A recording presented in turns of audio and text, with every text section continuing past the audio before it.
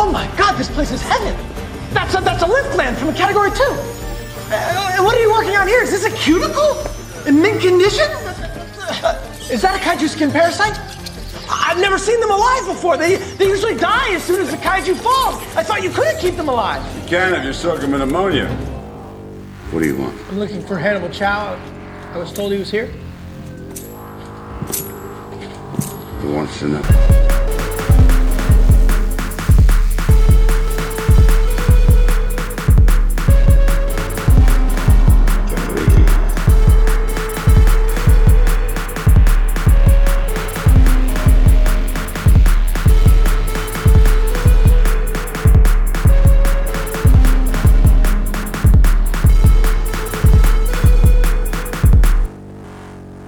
Hello, everybody. Welcome to Generation Lost, the show about movies with Bryn and Jeremy.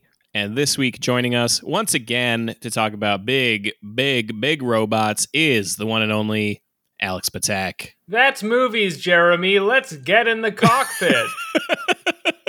That's movies. Folks, we are here in week 3 of Goddamn Robot Month. What a month. What a month it's been. I think probably today features the biggest robots yet. I wish every month was Robot Month.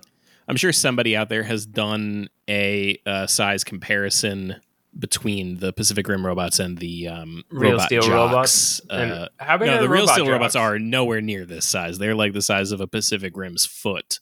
Yeah, a Pacific Rim, I was thinking about this for a lot of the movie, is standing in the ocean. These Jaegers. We'll explain what that means later. These Jaegers, they're standing in the full-on Pacific, and it's only up to like shin level. Mm-hmm. Yeah, they're pretty fucking big. They get to engage in the fine art of pool wrestling. That's all I wanted to say. Anyway, they should carry be playing on. Chicken. They should be playing the classic pool game, Chicken. They should have a sexy robot on top of their shoulders, bearing it all. And that's the one that does the fighting. Yes, of course. But Whereas we're not. The robot on the bottom just kind of blushes. Just happy to be there, really. It doesn't care if it wins or loses. Happy at that stage of their life to have a vagina anywhere near their head. Oh, mama. But says the robot. Yep, folks, we're not next? talking about Pacific Rim yet. Alex, I simply must know, what else did you watch this week? There's so many great movies out there, Jeremy. It's hard to pick one. But flipping on my latest content device, I went onto PlayStation.com on the Netflix app. And I said, Netflix, show me your latest animated offerings. Because the barista at my local coffee store told me to watch an anime on Netflix. And then I found out I was kicked off my family's Netflix and I couldn't use that app. So I got off of that app and I started pirating. And I went right to the pirate store and I said, excuse me, do you have the latest Netflix offerings? And when you know what they did. And so I pulled those up and I've been watching the hit show Naruto. Is that like Naruto, but like Pluto. Well, it's Pluto, but it's in Japanese. So the L's and R, they're the same sound, and they make a meal out of this one. Mm. And it's a hit. It is. I only found this out after I started watching it. An Astro Boy a dark Astro Boy interpretation. Yeah, it looks like he's rocketing out of his feet. He's straight up rocketing out of his feet. I've never seen Astro Boy before. Did not know what to expect. I was at my little cafe that I go across the street, and the barista, he's saying, you got to watch Pluto, because I'm wearing my Akira hoodie, and I'm dripped head to toe, and I'm fresh to death. And he's like, you got to watch Pluto. I'm sorry, what does your Akira hoodie look like?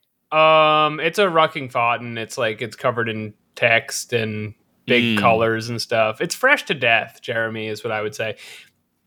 And so he's like, you got to watch Pluto. It makes you rethink the way we treat robots. That was his pitch.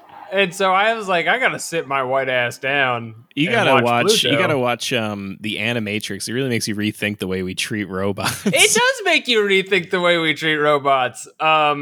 So you sat your white ass down and listened. I'm not as impressed with this as I am with the Animatrix yet. I'm only a few episodes in. And the whole concept of it is it's like doing an iRobot thing where it's like robots, they're forbidden to kill. But what about when they kill other robots? Given that robots are pretty much just dudes in this world. And I'm having fun with that. I really enjoy when a silly show takes its moral dilemma very seriously. I think that's a lot of fun. Like, I loved Attack on Titan. I know everybody hates on it now, but the idea that they pretty much just made werewolf nuclear bombs, and we're like, what do we do about these? They're ruining the earth. Well, I remember in Attack on Titan, especially, like, how seriously you're supposed to take, like, the Titan threat and whatever. But then, like, once you see them, I mean, they're just, like, inside out boys, and they're, like, I remember when they Naruto run. They do a realistic Naruto run where it looks stupid. Yeah, but they also, when they eat people, I remember for some reason that, like, the chomping is like a very, like, open mouth, teeth out sort of a chomp. They flop the neck. The neck is back for every chomp, as if to say nom nom nom. So it's also extra embarrassed to be eaten that way. Also, a fun fact about the Naruto run, I do believe that it is just the natural run that you're meant to do, because I interact with a lot of toddlers on a day-to-day basis, and they all Naruto run. That's how they run. Oh, the arms are only slowing you down. It's only in later life when some gym teacher or other athletic coach teaches you're supposed to pump your arms. Propel yourself. Stop doing that. I ran wrong for the first 10 years of my life. Several people tried to teach me how to do it right. I would kind of leap from side to side in my run. Leap from side to side. Like, it was less a run and more like I'd jump off my right foot, forward, land on my left foot, forward. Yeah, no, I did that too. Yeah. It's the coolest way to run. It is, and you go so much faster. Oh, you absolutely do not. But and that was kind of the issue everyone was taking with it, is they were making me play sports, and they were like, Alex runs like he runs like he can't be playing the sport with us, and so somebody has to change the way he does it. That's funny, because I remember I ran that way too. And unless we're, like, describing two completely different things here, which we very well may be, but I'd need to see you run in order to really fully understand this. But I ran like that too. Come over. And I remember there was a track coach at my school who saw me run, and he was like, "You should join the track team." Good God, your leaps. Look at the leaps. I mean, I think that's just the thing he says to everybody. That's kind of his line. Maybe. There's also other track events. Maybe he wanted me for one of the jumping ones. Now that I'm an adult, I rethink about every interaction I had with an adult as like a 13-year-old as just like, they didn't know what to say to me. Yeah. What do you say? Very much so.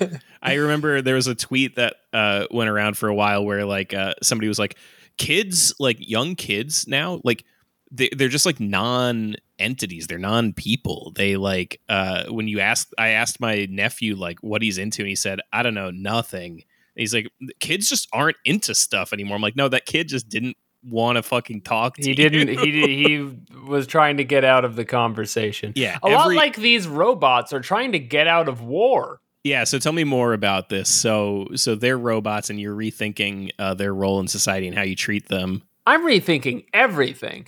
And so it is kind of just embarking on this kind of well-tread territory there. But there's it brings a guy up, like, in this show who looks like Jordan Peterson.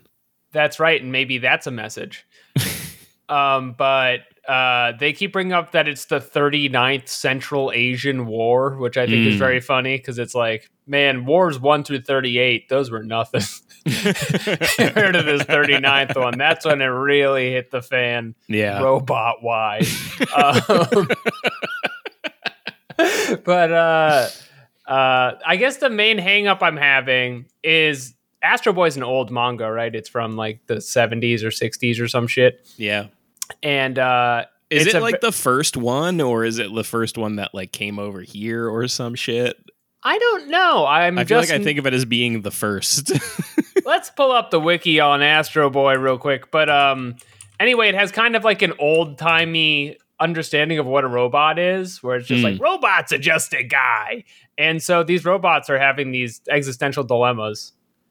The manga ran 1952 to 68. Christ. That's an so old old cartoon. That's like some Isaac Asimov manga.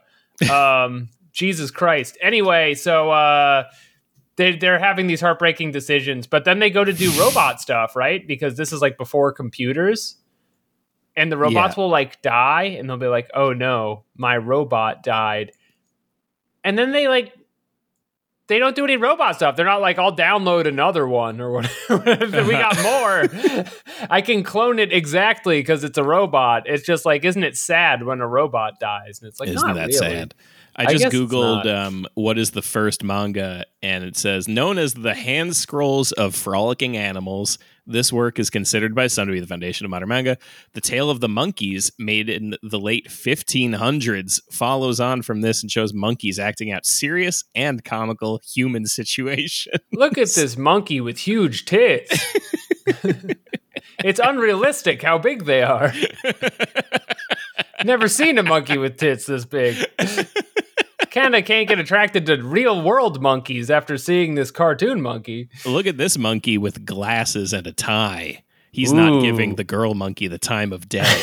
He's kind of a dark monkey. He represents a path most monkeys refuse to follow. I want to be just like him. He's an int J monkey. Anyway, yeah, I'm gonna keep watching it. It's pretty good. Yeah. I would say it's good, but it's not as good as the cyberpunk anime that they put out last year. Sure. On Netflix, which people still got to go see. That show rocked. Are there good? Are these being made by Netflix, or are this being brought over here?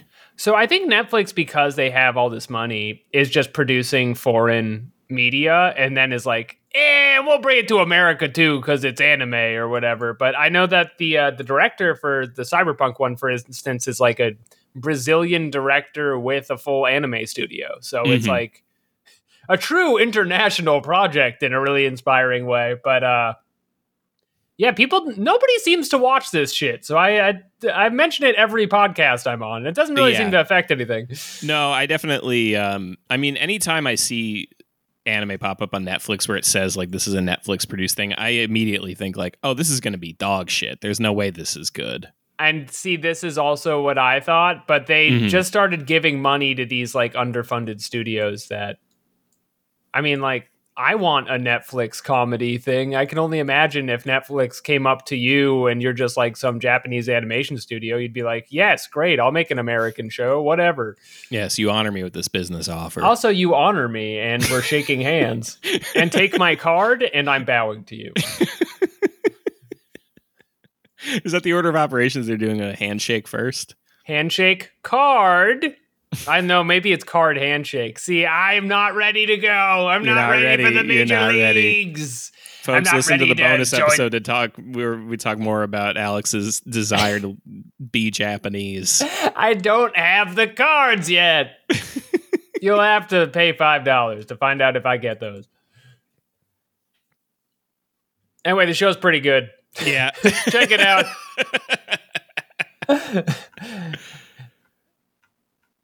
Well, this week, in our previous episode, you had brought up the movie Be Kind, Rewind. Yeah, actually, maybe Jack you brought Black. it up in the bonus episode. Folks at home, in the bonus episode, we talk about Criterion Collection, and Alex had posited that maybe there should be a Be Kind, Rewind Criterion release. There may well be. I didn't look it up. However, I did watch Be Kind, Rewind again. And it's also important to mention I was seriously suggesting Criterion must pick up Be Kind, Rewind. And it wasn't a throwaway movie title that just popped into my head. Starring Mos Def. Yeah, had you watched it recently or something? Why was it in your... why was it in the old noodle? I have not seen it since 2003 or whenever it came out. And...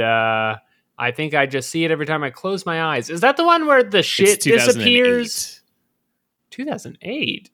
Oh, yeah. I must be thinking of a different Jack Black vehicle. Never mind. Yeah, no. So you are misremembering this. This movie is about a video store in Passaic, New Jersey, where Mos Def and Jack Black work, and Jack Black is on like a CIA watch list or some shit, and they come to take him down. He lives in a trailer park. They come to take him down, and they chase him. He's not doing so well. He goes into an electric substation and gets all electrocuted and shit, and that turns him into a magnet. So he's a human magnet, and this will only be relevant for the inciting incident of the movie and never come up again. Because what happens because he's a magnet, he accidentally erases all of the movies in their video rental store. So now it's all blank tapes, and somebody comes in to rent Ghostbusters, and they, in a bit of a panic, realizing they don't have the movie for them, they say, it'll be in tomorrow, come back tomorrow. And they go and they film their own version of Ghostbusters. And wouldn't you know it, it's a charming lo-fi version of Ghostbusters. That this person, slowly coming back to me. This person then shares with others, and they find it very funny. And then they go to them and they say, can you make more movies like this? And so they go on and they make hundreds, it seems like hundreds of movies that they just recreate themselves, low budget, with a little handheld camera. It's very charming. It's very cute. And eventually they get a copyright violation. There's also this sort of like a B plot about like the building that the video store is in is getting gentrified and they're getting kicked out. And there's also a C plot of the jazz musician Fats Waller supposedly grew up in the building and is kind of like a local legend. Hooked yet? What?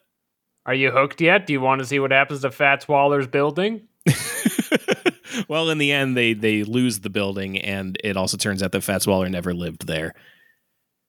Oh, okay, so never mind. But people really like the movies, and they make a bunch of money off of that, and they get a bunch of local acclaim. And it's just a very cute little movie about how fun it is to make stuff with your homies, you know? So, is he not a magnet anymore? So he is, and they like very nominally bring it up here and there. Where, like wouldn't it delete all the new films as well? So if I had to get, so basically he has to touch them, and I think the reason why all the movies get erased is because he like falls over the stand in a very like Jack Black physical comedy sort of a way, and he touches all the movies, and that makes them erase. But basically, for the rest of the movie, it only ever comes up again when there's like a moment where it would make sense for Jack Black to hold the camera, and then Mos Def will be like, no, you can't touch it because you'll erase the movie. That's still part of this. It really feels like they had this idea and they were like, all right, we want to make a movie, but these guys making movies. Why is it going to happen that they have to do it? Whatever. He's electric. He erases the movies and whatever. And then like for the rest of the time, every time they're shooting a scene where it would make sense for Jack Black to be holding the camera, somebody will be like, oh, hey, just remember he's Look out, he's a human magnet. Just a reminder, for continuity's sake, you're going to want to not have him touch the camera. We got to find a way to work around this in the moment. It's not so relevant that's going to be the movie, but like our friendship will be, and we just can't have him touch these. Exactly. Friendship and the magic of movie making and stuff. That's really kind of like the meat and potatoes of this movie. Can I clarify that I was thinking of the 2004 vehicle Envy? Ben Stiller, Jack Black. Where what happens in that one? Jack Black invents a magic spray that makes poop disappear, but it actually teleports it. And it on his IMDb is his second lowest rated film. No kidding. After Neverending Story 3. And he has a lot of films. He does. Yeah, he's got a really insane career. Prolific career. During this period especially, he's just hitting fucking home runs over and over again. Like this is in the same... A different girl every night. This is the same 4-year stretch where he does School of Rock, and he does like the Kung Fu Panda, and like... I mean, it's fucking wild how many big ass movies he had. Like Shallow Hal. Oh yeah, fellas, we all know Shallow Hal. We We all all got. If you're looking your left and right, and you're out with the homies tonight, and neither of those is a shallow Hal, you're the shallow Hal. I mean, he's got this kind of like early period of just like annoying stuff like Saving Silverman, Shallow Hal, Orange County. But then, yeah, it's like School of Rock. And then he's in Anchorman. He does King Kong. He does Nacho Libre, which I don't remember people liking. I remember Saving Silverman being based and very funny. And also being confused that Sarah Silverman is not named Silverman in the film and a different guy is Silverman and she's unrelated just in it. His name in the movie is J.D. McNugent. The Nuge, they probably call him. Just guessing? Yeah. Knowing this body of work, they're probably calling him the Nuge. And just looking at the rest of this lineup, we got it's Jack Black and Jason Biggs and Steve Zahn. Oh. This is a top they're calling film. him Nuge. They're relentlessly nuging this man. Is it this one or Orange County where they have like the gym teacher character or the former football coach or whatever who ends up being gay and he's like, what is it? That sounds like Orange County to me. Yeah, that's like a school thing. And Saving Silverman wasn't about school; it was about getting pussy. Was it? I don't even. It was when. All right, so if you're the Shallow Hal in your friend group, you know one of the homies has that bitch girlfriend. Oh yeah, that you want to hit with a bus. And this movie's about that, but about how it gripping. And that's kind of, hey, I'm sorry if this podcast is more offensive than it usually is or whatever, but that's exactly what the movie's about and what happens in it. Yeah, so it says the one line synopsis is he's possibly marrying his controlling new girlfriend whose behaviors threaten the friends, their band, and Darren's chance at happiness. Yeah. And it's Sarah Silverman, and I remember her being very funny in it. Don't you hate it when your friend's bitch girlfriend is ruining your chance at happiness? It happens every day. I don't see Sarah Silverman on this Wikipedia page. I think you're wrong about that. No. Tell me I'm wrong. I see Amanda Peet and Amanda Detmer. This is a nightmare. I'm never going to recover from this. Coach Norton, played by R. Lee Ermey. Yeah, the fucking the drill sergeant guy. And there's a scene where he like is. I feel like he's in a car or in a truck or something. And he like sucks a guy's dick, and like that's embarrassing to the boys or something. Yeah, something like the homies can't have you sucking guy's dick in the truck stuff. They'll never recover from that. Yeah, here we go. Judith helps JD realize he's gay. She knocks him unconscious to steal his keys and escape, only to be tranquilized by Yeah, this movie has to suck pretty fucking bad. I think Sarah Silverman has been Mandela affected out of Saving Silverman. It has to be that. It can't possibly be that Silverman's in the name and you've just crossed your wires there. And that she's in School of Rock. The timeline has changed. This is very upsetting. I have to make some phone calls the moment this podcast ends because I was sure that she was that bitch girlfriend who steals your man, and then you gotta get him back. And also sometimes one of the homies is sucking off dudes in the truck parking lot. Yeah. I do remember her being pretty good in School of Rock, though. I think her role in that is also as a bitch girlfriend, but in this case, she's the bitch girlfriend of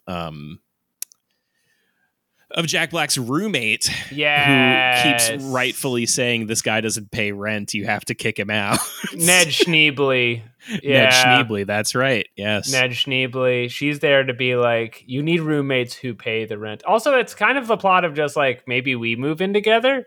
Maybe you don't live with Jack Black anymore. That's right. Yeah. She's a bitch. Yeah. So anyway, Be Kind Rewind is an extremely charming movie. I liked it a whole lot. The end of it is so they get like DMCA takedown by, I think it's Susan Sarandon shows up out of fucking nowhere. Oh, she's like a lawyer, and she shows up and she's like, you guys owe so much money to us for copyright violation. So we're going to steamroll all of these movies you worked so damn hard on. But then, wouldn't you know it, the community gets together and they're like, we love these little movies you guys make. Why don't we all make a movie together, an original idea, rather than remaking a movie? And so Susan Sarandon is providing so much criticism to Mos Def and Jack Black. You'd think they're the Democrats, folks. That's the kind of film this is. If you were to watch it, if you were to pull it up.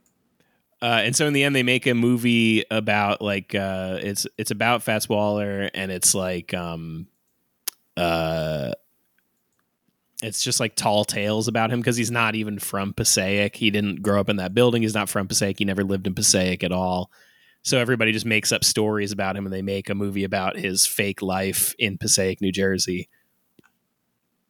And then the community comes together and they all love it and they all watch it together. But then, wouldn't you know it, in the end, it's not enough and they still lose the building and they have to move into the projects.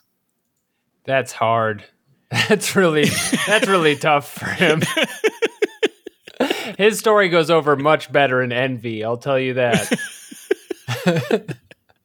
But Mos Def is not in Envy, right? No, that's Ben Stiller. Also, I Jack always Black get those two confused. Jack Black is not a part of this project relocation situation. He just lives in a junkyard in a trailer. Oh, so he lives like a dog. And as far as I know, he is very much still magnetized. That's a damn shame. That's really it was hard to be young back then. And that's right before the financial crash. They don't know. How much harder life's about to get. Well, actually, I don't know. Maybe they'd be, maybe they'd luck be out settled in the timing. into their career. No, they'd be lucking out in the timing that they lose the building and they move into the projects just in time for the housing market to crash. So they're in public housing. I mean, they've got a good locked in rate that they can, then buy a You just told me Jack Black lives in a junkyard trailer. No, he's no good. He's I don't think things are looking up. I don't think other people losing value on their mortgage affects the fact that this man acts like a human dog. He acts like a human dog. You're absolutely correct. Anyway, great movie. Highly recommend. I had a great time watching it. Alex, you should rewatch it. I feel like you'd really enjoy it. Saving Silverman. We're going to have a group watch. I actually, straight up, I was like, I'm going to rewatch Saving Silverman. I'm curious. Yeah. Community how night. That and Orange County hold up. I remember loving Orange County when I was 10, which means it is definitely good. Oh, yeah. No, I mean, I remember loving Saving Silverman, too. I mean, these were like, it's so funny. These movies about like college age people are very obviously aimed at the like 10 to 13 market. It's true. So you can be like, man, it's going to rock when I'm older and I can just like have the filthiest apartment you've ever seen. I'm going to get so much strange. I'm never going to have a bitch girlfriend. I'm telling that bitch to hit the curb. Not in my house, I got a gun. If my football coach ever sucks a man's dick in a parking lot, I'll tell him to get fucking lost. I tell him it's on site, bitch. I tell him, you fucked up, because I'm a college-age man. Well, anyways, folks, that's that movie. And now, time to move on to our feature presentation. Whoa! Cool! That's right, I have access to the soundboard now. Da, da, da. Bryn's not here. What a rush that was. Yeah. It's a nice little soundboard. I just added that on there. I also added the Inception sound. Oh, these are good. See, I run the soundboard for my show, and I'm always looking for new sounds. Oh, yeah. Inception sounds is going to make the list, I think. It's so good, yeah, to just punctuate stuff with the...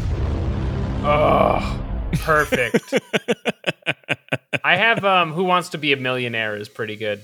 Oh, yeah, that's a good one. And I remember you had a really good, like, breaking news one at some point. Yeah, I got that from my news show. Yeah, I ran a weekly show where I did a soundboard live from my computer, and we did not have a designated person to do it. I would just like run back and forth across the room hitting sounds. And it was a whole hassle. And let me tell you, only I appreciated it. Of course. Well, anyway, folks, we're here to talk about the 2013 American science fiction monster film, Pacific Rim, directed by Guillermo del Toro, written by Travis Beacham, and starring Charlie Hunnam, Idris Elba, and Charlie Day, and someone named Rinko Kikuchi. Household names. Rinko Kikuchi. Ron Perlman has a little bit in there as well, and that's about it for names in this film. As Hannibal Chang, or whatever it is. Hannibal Chow. Now, Alex, I simply must know. What was your experience with Pacific Rim? I'm glad you asked. I remembered I saw this movie in theaters 2 times. Which is quite the experience, because you watch it and you're very high, and then you go back and you're like, now I'll get all that stuff I missed. You didn't miss any stuff. Nope. You got it all the first time. You got every drop. There's nothing to miss. It's pure surface level stuff. What I like about this movie is clearly Guillermo del Toro approached the big money executive meeting, and he said, we're going to make Evangelion take out all the gay stuff. What do you think? Yeah. There's not going to be any feelings allowed in this movie. Dudes only.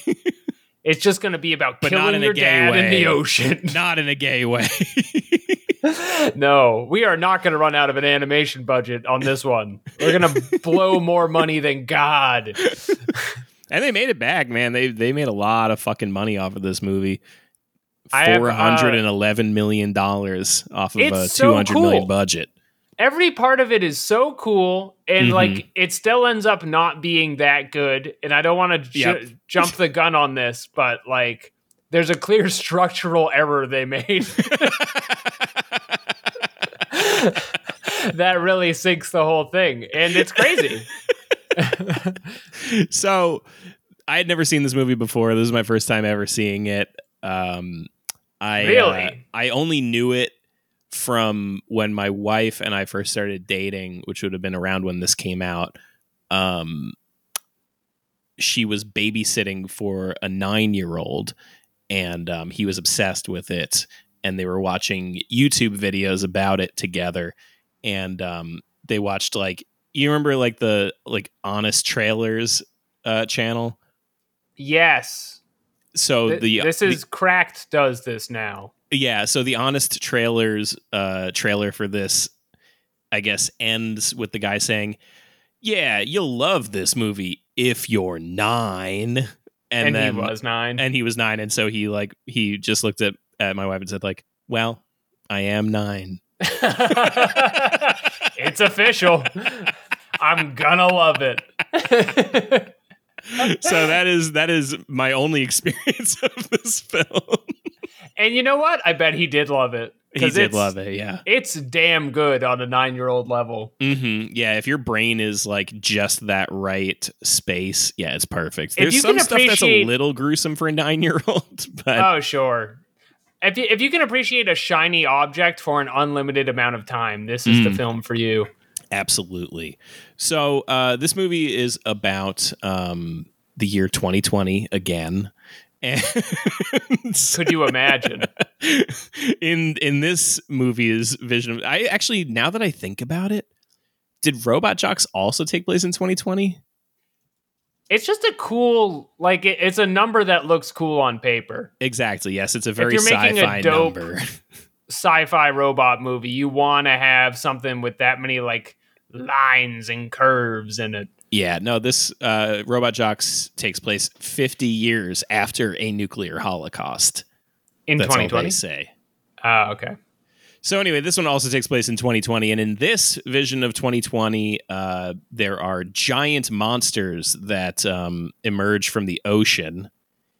and they start wrecking cities, and then humanity builds giant Gundam / Evangelions to fight them in what's called the Jaeger program. Oh, very important. The movie opens with just an explanation for your dumb American audience. Mm-hmm. The word kaiju broken down to mean big monster, and Jaeger German for hunter. Now no one can be upset and confused when Idris Elba tells you to get in one. And it's also important to note that this movie opens with some great action stuff and whatever, really gets you in the door pretty nicely in terms of, robot fighting and what have you. However, it is narrated by Charlie Hunnam, who is the star of the movie. Charlie Hunnam, you may know from Sons of Anarchy, where he has the least convincing American accent on God's earth. He sounds like he's doing Sean KB from the Antifada podcast, just like a straight up, like, I'm bred in New York, like kind of like thing. And it's ridiculous to listen to. He's doing a very bad job. He is from Newcastle upon Tyne. Why is he still doing this accent? I know, and that's the funniest thing, right? Is because, so later on in the film, we learn that there's this kind of like global effort where like countries have like broken down their borders essentially to be like, we must unite against these monsters. So his character could have been English. It wouldn't matter at all to the story. It would be fine. One world government. Him do his normal voice. The Zog is complete. Just let him be British. Let him be British. And but he's like, these monsters. They're so big. and I texted you as I was watching it that every time he says Jaeger, I just think of the My New Haircut video, Jaeger bombs. Jaeger bombs. Jaeger bombs. Look out, they killed my brother. This is my new robot. I'm going to get so much fucking pussy from this fucking robot. And he does, folks.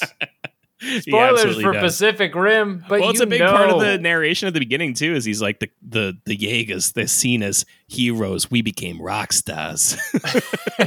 I would trash every hotel I was in for a year straight. It's so cool. The beginning of this movie is the best part of the movie by a country mile. Mm-hmm. I'd say beginning of the movie followed closely thereafter by like the second to last battle when they're in Hong Kong. Yes. That one's pretty fucking sick. When the movie should have ended. Yeah. I also think that was pretty cool. So anyway, so we get this whole little montage of what's been going on with the big monsters and all that. And then and then we meet our main character, whose name is Raleigh Beckett, and his brother Just an Yancey. American name. Raleigh Beckett. Raleigh Beckett and Yancey Beckett. They are brothers. They pilot the Jaeger Gypsy Danger. That's Good name right. for a Gundam. And they go out on a little mission to fight Knife Head, who's a kaiju. He's got the head of a shark, and also it's kind of a knife. Yeah, and so they're supposed to be protecting like a city.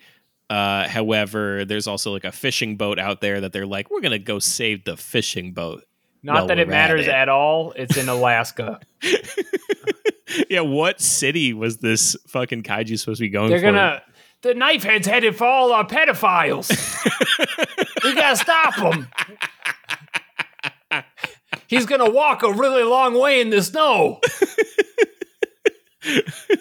All these pedophiles with their $5,000 government check, they're all gonna die. They just want a new start at life. They want a new chance to get things over again. They want it to be far away from prying eyes and children. Well, more of a tease than anything. That's what they say. Hey, we gotta save these guys. Anyway, so they go out to save this fishing boat, defying a direct order from Idris Elba. Who is allowed to be as British as he wants, I might add. Absolutely. And do you think? Okay, wait. Very interesting concept here. Do you think they had Idris Elba and Charlie Hunnam or whatever his name is, and they were like, okay, one of you gets to be British? Oh, they did a rock paper scissors. One of you gets to be British, and Idris Elba is more famous. He's also more famously British. Yeah. That's true. But he's also Stringer Bell, so he could have done a good job. That's true. Yeah, he would have done a much better job, in fact, than Charlie Hunnam does. So anyway, so he's out there with his brother. They're in the Gundam, and they get tore open, and his brother gets killed. Now, important to note, the way that these Gundams work, and there's really no reason for it to be this way, except it's kind of interesting, I guess. But the Gundams need to be piloted by two people at once, otherwise your brain will melt. There's a very good reason, Jeremy, which is there's an episode of Evangelion where they have to do that, and it's the coolest one. And they said, that's the whole movie, just the cool parts. So you got to pilot your Gundam together. You got to be perfectly in sync with one another. Part of this is there's like machinery that makes your brains meld together, and you get each other's thoughts and memories at the same time. Yeah, and so it's all like father, son, brother teams. Across the world, fathers, sons, and emerging new anyway, couples. So he gets ripped out of the Gundam and dies, and Charlie Hunnam is devastated by his brother being killed while he's mind melded to him, which I guess would be probably pretty traumatic. Anyway, they couldn't be me, Jeremy.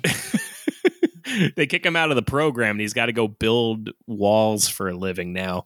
And they also it's true, they were like, Jaegers are out, walls are in, it's all about walls. Cut to, the walls don't work. The walls don't work at all. This is a terrible idea. It's literally presented in the movie just like that. The walls do not work for 2 full minutes of screen time. They don't even keep one Jaeger out. The Jaeger just cuts through it like it's a piece of paper. He's got a knife for a head. He's in Sydney in the funniest shot of the movie by far, where it's just this fucking Jaeger just walking past the Sydney Opera House, of course. And what culture? The news person's like, oh no. I so fucked up. No, it got through the wall. I owe the Sheilas. I know. North Ed. No, it's North Ed.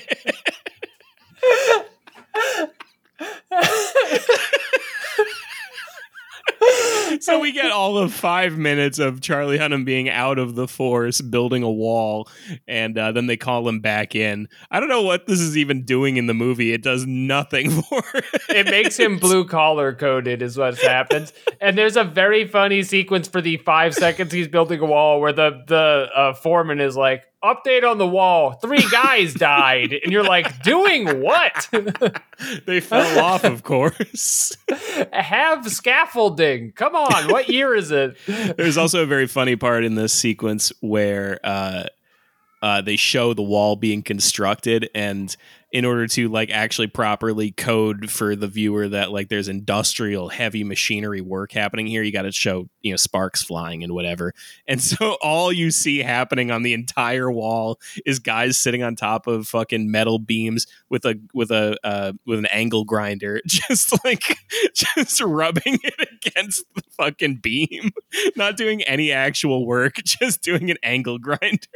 The entire process of kaiju wall construction is that Twitter video of the guy covered in oil moving up that one machine. It's just like why don't women take this job?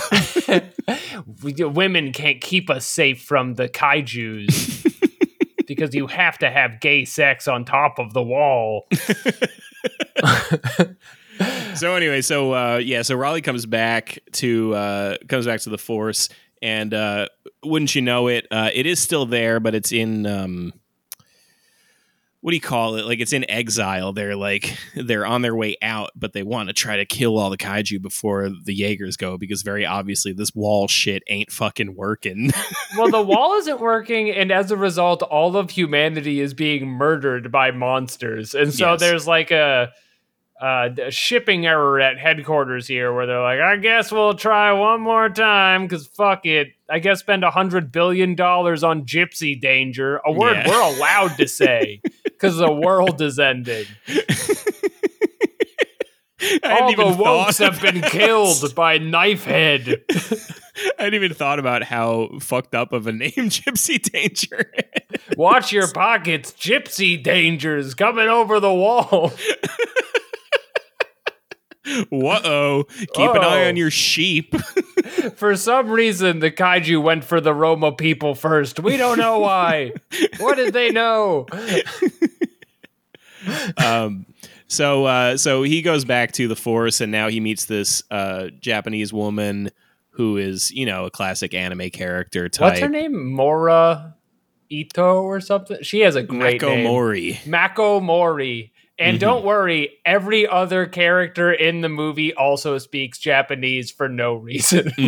Yeah. Which I thought was hilarious. Yeah, it's Evangelion. So they they're trying to find a partner for Raleigh. And when I say every other character, that it will be like Idris Elba having like a full back and forth with Charlie Hunnam, and then he'll just turn to Mako Mori and be like, "Oh, and by the way, Kyotsuke Kudasai." And you're just supposed to be like, "Yep, that's normal." That's the world of 2020. Of course they all do that. It's 2020. It's 2020. So they're trying to find a partner for him for his Gypsy Danger, and nobody is suitable. Charlie Hunnam, of course, wants Makomori to be his... I just realized how funny it is. It's like Japanese Michael Moore. Oh, interesting. Makomori. Oh, Michael Moore. I see what you say. I see what you're saying. And she is like Michael Moore in many ways. She's deadly when you put her on film. She speaks truth to power. She puts George Bush on a pedestal and knocks him right off with her. So she speaks her truth to power by saying, "I want to be his partner," and they very half-assedly do like a no, it can't be. No, you can't because you have too much vengeance in your heart. Yeah, but then surprise, it's okay. Yeah, so I don't know what the idea there is. Like, they never really expand on it too much.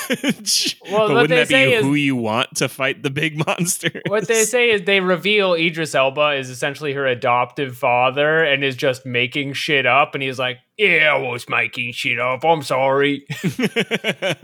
Please marry my Japanese daughter."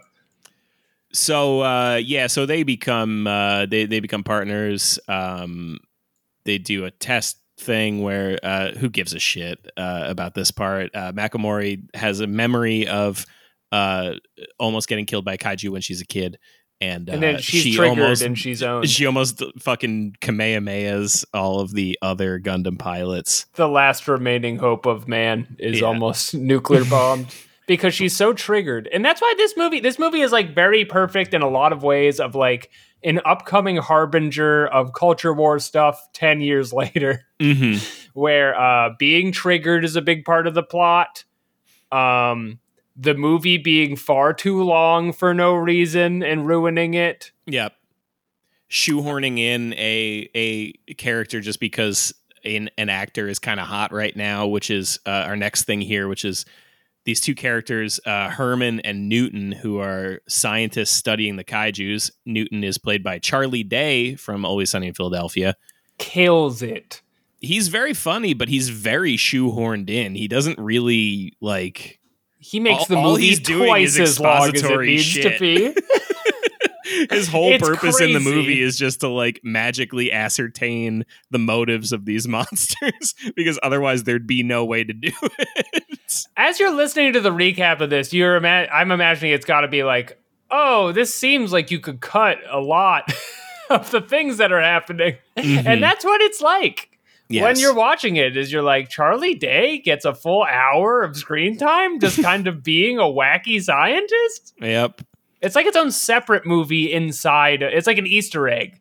Yeah. So his little B plot is that he figures out a way to do the mind meld that they do inside the Gundams. He figures out how to do it with the kaijus, and he, from doing that, learns that they are like created by some alien race to strip mine the planet, and they're going to move in. And they're going to move in. They were waiting. Oh, this is my favorite part of the whole thing. And I do remember this from the first time I saw it, is they're like, don't you see with climate change the way it is, these aliens... We may as well have terraformed it for them. You might as well have asked them to do kaijus and send us Knife Head. You may as well be lying face down, ass up. For Knife Head. And he's rubbing his hands together because he can't wait to get in there. Knife first, which, if you'll recall, is his head. I don't think that'll feel very nice, do you? Not to mention feeling very knife.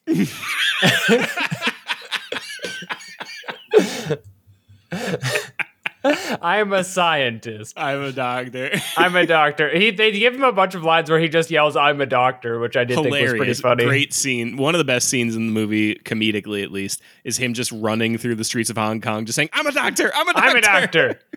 Folks, my parents are doctors. They do that.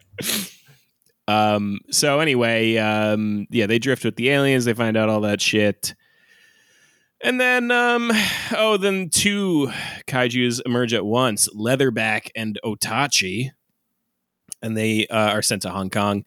Everybody says, there's never been two kaijus before. It's always just one at a time. This is our first double event. We better send all of the Jaegers to go fight.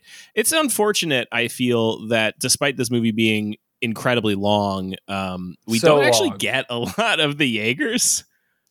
I would have liked to have learned a little bit more about the other Jaegers, what their deals are, what their special features are. We learned that the Chinese one has 3 arms and 3 pilots, but that's really it. The Jaegers are so cool. Like, they have the Russian one that's like the oldest one, but it's still really strong. And then they have the 3-person one, and they got the Australian one, which is the same as Gypsy Danger, but Australian. And not it's like digitally powered or something. This was so we're gonna get to this in a second, but that is the biggest kerfuffle in the entire film. Yes, as they say, Gypsy Danger is not a digital robot because it's nuclear powered. Yes. What is powering the other ones? Do they plug them in? Like, it's not on battery. It's still electricity, right? It's not like fire in there. Is there just like a Titanic style coal engine in there somewhere? Just deep down in there, there's like 5 more Australians just shoveling coal into the thing. The last of the Irish are working the coal room in Gypsy Danger. But no, talking to you about it now, it is pretty glaringly obvious that like the room to make all of the other parts hit is exactly where Charlie Day fits in. Yeah. Doing an It's Always Sunny episode in the middle of this robot movie. Yeah, we really could have had like in a sequel, maybe we start to deal more in what is the motivation of the monsters or whatever. I did not feel even for a moment in this movie, oh, damn, I wish I knew why. No. I wish I knew why they were doing this. I mean, this is Knifehead we're talking about, not to mention Leatherback and Otachi. These are killing machines and they must be stopped. Yeah. So anyway, they get there and I think the Chinese one dies immediately. He has his head ripped off. Yeah. Which is pretty cool. And then the Russian one also dies. And then they do the kaijus do like an EMP sort of a blast, and that takes down the power of the Australian Gundam. Yes, script writing rules 101. The Russian one is winning and gets EMP'd. Mm-hmm. And then while they're low, they get brutalized, I believe, if I'm remembering correctly. It does really blend together because they give you another 40 minutes of robo fights. Yeah. You just get numb. So Gypsy Danger is the only one that can still work after the EMP because he's nuclear powered. Because he's nuclear powered, so the EMP won't work because it's analog. Uh-huh. So they show up with him, and he fucks up both of the kaijus. Kind of makes you wonder why didn't they just send him in to begin with if he's that good. And the second kaiju is pregnant, and its little baby is born and chokes itself on its own umbilical cord. Yes. And this is the first time they reveal that the kaijus can be pregnant. Mm-hmm. And and then Charlie Day mind melds with the baby one to get the last of the expository information out of it. I don't know why the newborn baby would have all this information, but hey, who am I to wonder, I guess. They're a hive mind, Jeremy. They're what a am hive I, mind. what am I, a kaiju doctor? No. You certainly are not, and you would be left out of the bunker. I would, yes. There's also, some shit with Ron Perlman is this very... I gotta say, it's completely worthless. It does nothing to the movie, even a little bit. However, Ron Perlman is an absolute delight in this movie. He rocks. He has golden shoes. Some His name is cool-ass Hannibal sunglasses. Chow, and he is as white as the day is long.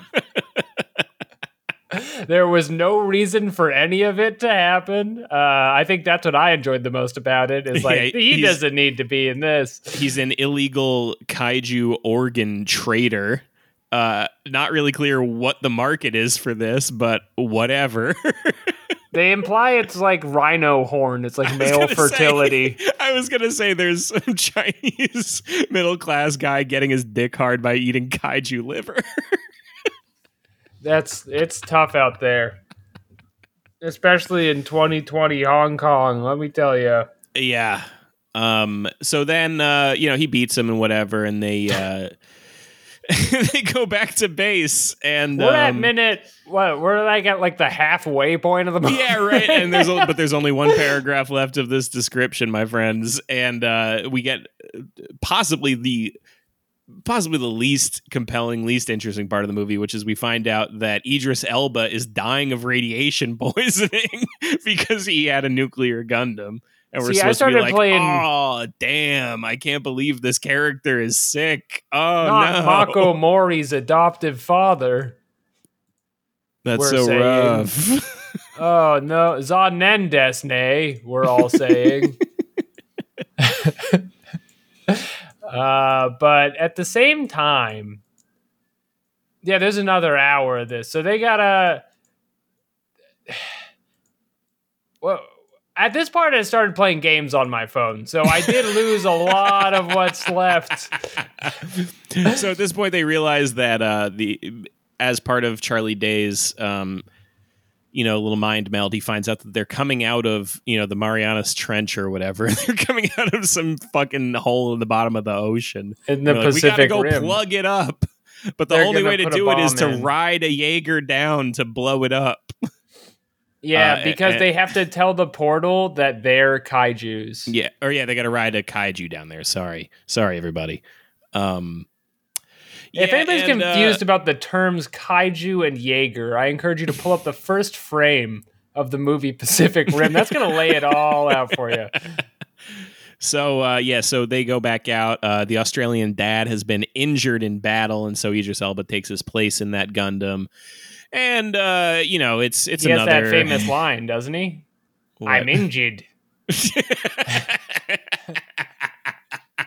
I know. Oh, no, my arms hurt. H. H. We've all seen the shirts that say H. So they go back out into the ocean, and they gotta close this portal. They fight two more kaiju. These ones I don't think are named. No, they're just sons of bitches, these kaijus. And then an even bigger ones down there. Yeah. So they they kill the one. Idris Elba's Gundam is severely crippled, and he does a self-destruct Gundam Wing style. And whatever. Gypsy Danger rides the dead kaiju down into the Marianas Trench. They blow it up. They go in their little escape pods back up to the ocean surface, and they're safe for now. Even if you're the most credulous and generous you could be towards this movie, as I was the first time I watched it high out of my mind, the fact that they escape from the bottom of the Marianas Trench through a interdimensional portal where they shoot off a 100 billion ton bomb, and they're like, "Thank God we made it out of there," is so ridiculous. It's so ridiculous, and it's an hour after the movie should have ended. A full hour, where they keep spending so much money. It's not like it's like a cheap hour. It's like a lot of, you could have 2 movies. You could have had 2 movies very easily. And they did. I mean, they made sequels to this and shit. And no one watched those. I think because they felt like the first one was several movies. That's my theory on it. Well, anyway, that's the movie. Yeah, Alex. What are your feelings? What are your feelings on it? Is it getting a recommend from you? Okay, so here's how I feel about it, which is that this movie, because I was paying close attention to this on the rewatch, as there's an official judgment here. The movie rocks. Like all of the parts of it are fantastic. And the only real mistake it makes, aside from giving Charlie Day his own plot that lasts as long as the rest of the movie, because that is fun to watch, even if it's stupid. Like, the whole thing's stupid. Don't go into it expecting it not to be that. I mean, it's really dumb. But if it was 80 minutes, it would be fantastic. Or if it was like a short series, like if this was a Netflix, like 6-episode, 25-minute enterprise, like all of the parts are good. Like the last fight is good. The fight where they go into space, sorry we didn't mention that, and then back down and survive is really cool. Right. There's the one that has wings and it flies them up into space. That's pretty sick. I like that Charlie Day was hacking into their brains and bleeding out of his nose, and he has a stupid plot with the other scientist nobody cares about. But like the whole thing's so goated. It just should... You watch this in 2 separate occasions, I think. Cut it in half, and then it's kind of fun. Just turn it off when you lose interest, because it's not redeeming to keep watching. No, you are not rewarded for your effort, even a little bit. You're punished. You're punished for your interest. And Idris Elba rocks in this, by the way. He does, yeah. So cool. Yeah, I'm going to say this definitely gets a recommend out of me as well. It is very stupid. It is possibly one of the dumbest movies we've ever watched for the show. However, it really makes up for how stupid it is in pretty fucking nice little... the robots are great. Robot fights. Yeah, the robots are so really cool. sick, and the kaijus are really sick. And, you know, you gotta come into this thing with dog brain, you know? You gotta just come into it being like, I'm checking out. I think you had it right the first time. Just get really high, because you're not missing anything by the first time I saw this. I thought it was like Citizen Kane. I was like so moved. I'd even go so far as to say when fighting is not happening on screen, you can go ahead and take your phone out and just kind of check Twitter, do whatever you want to do. I don't know, because they have stuff, at least for the first hour of the movie, that's like, okay, we're between robot fights, so we need to do a staff tournament. Yeah. In the White Dojo, and Idris Elba's judging it, but he won't let his daughter fight. And then she just beats up Charlie Hunnam. This actress is like 75 pounds, and there's one scene where she like rolls under him and he like flips over, and it's like... Well, this is classic anime / martial arts shit, you know, where it's like, you know, it doesn't matter who's stronger because she's fast and swift and she's well trained. Whatever. Yeah, she's very well trained. Also, we did not hit this, but it needs to be emphasized. The simultaneous piloting is very fun to watch. It's very funny to watch. Yeah, it's not. I think that's less cool than the giant robots themselves. However, it is pretty fun. They have to all together. We're gonna sock them, and then they punch at the same time. Also, all the fighting is just punches. Yeah, it's very funny that there's like a left hand, right hand thing going on, and you need to have the 2 people.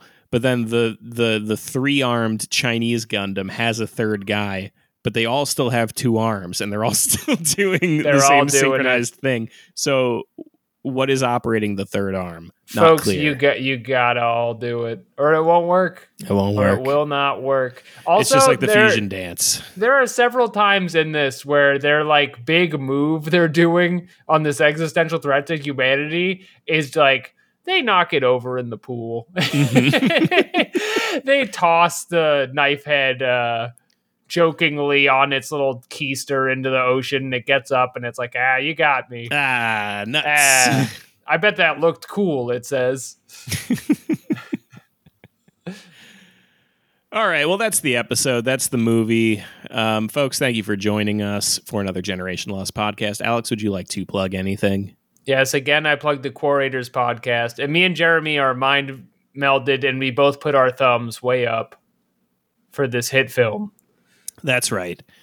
Thank you for joining us. Check us out on Twitter at Generation Lost or at Gen Lost Pod or something like that. Whatever. Look for Generation Loss on Twitter. Go to patreon.com/Generation Loss, where you can get bonus episodes every week. You can join the Sopranos tier and decide what TV shows we watch for the bonus episodes. This week we will be watching The Boys from Amazon Prime. And if you're lucky, you can join the Dark Council and dictate to us what movies we will be watching for the show. I think that's all the stuff that we put at the end of the episode. So until next time, that's movies.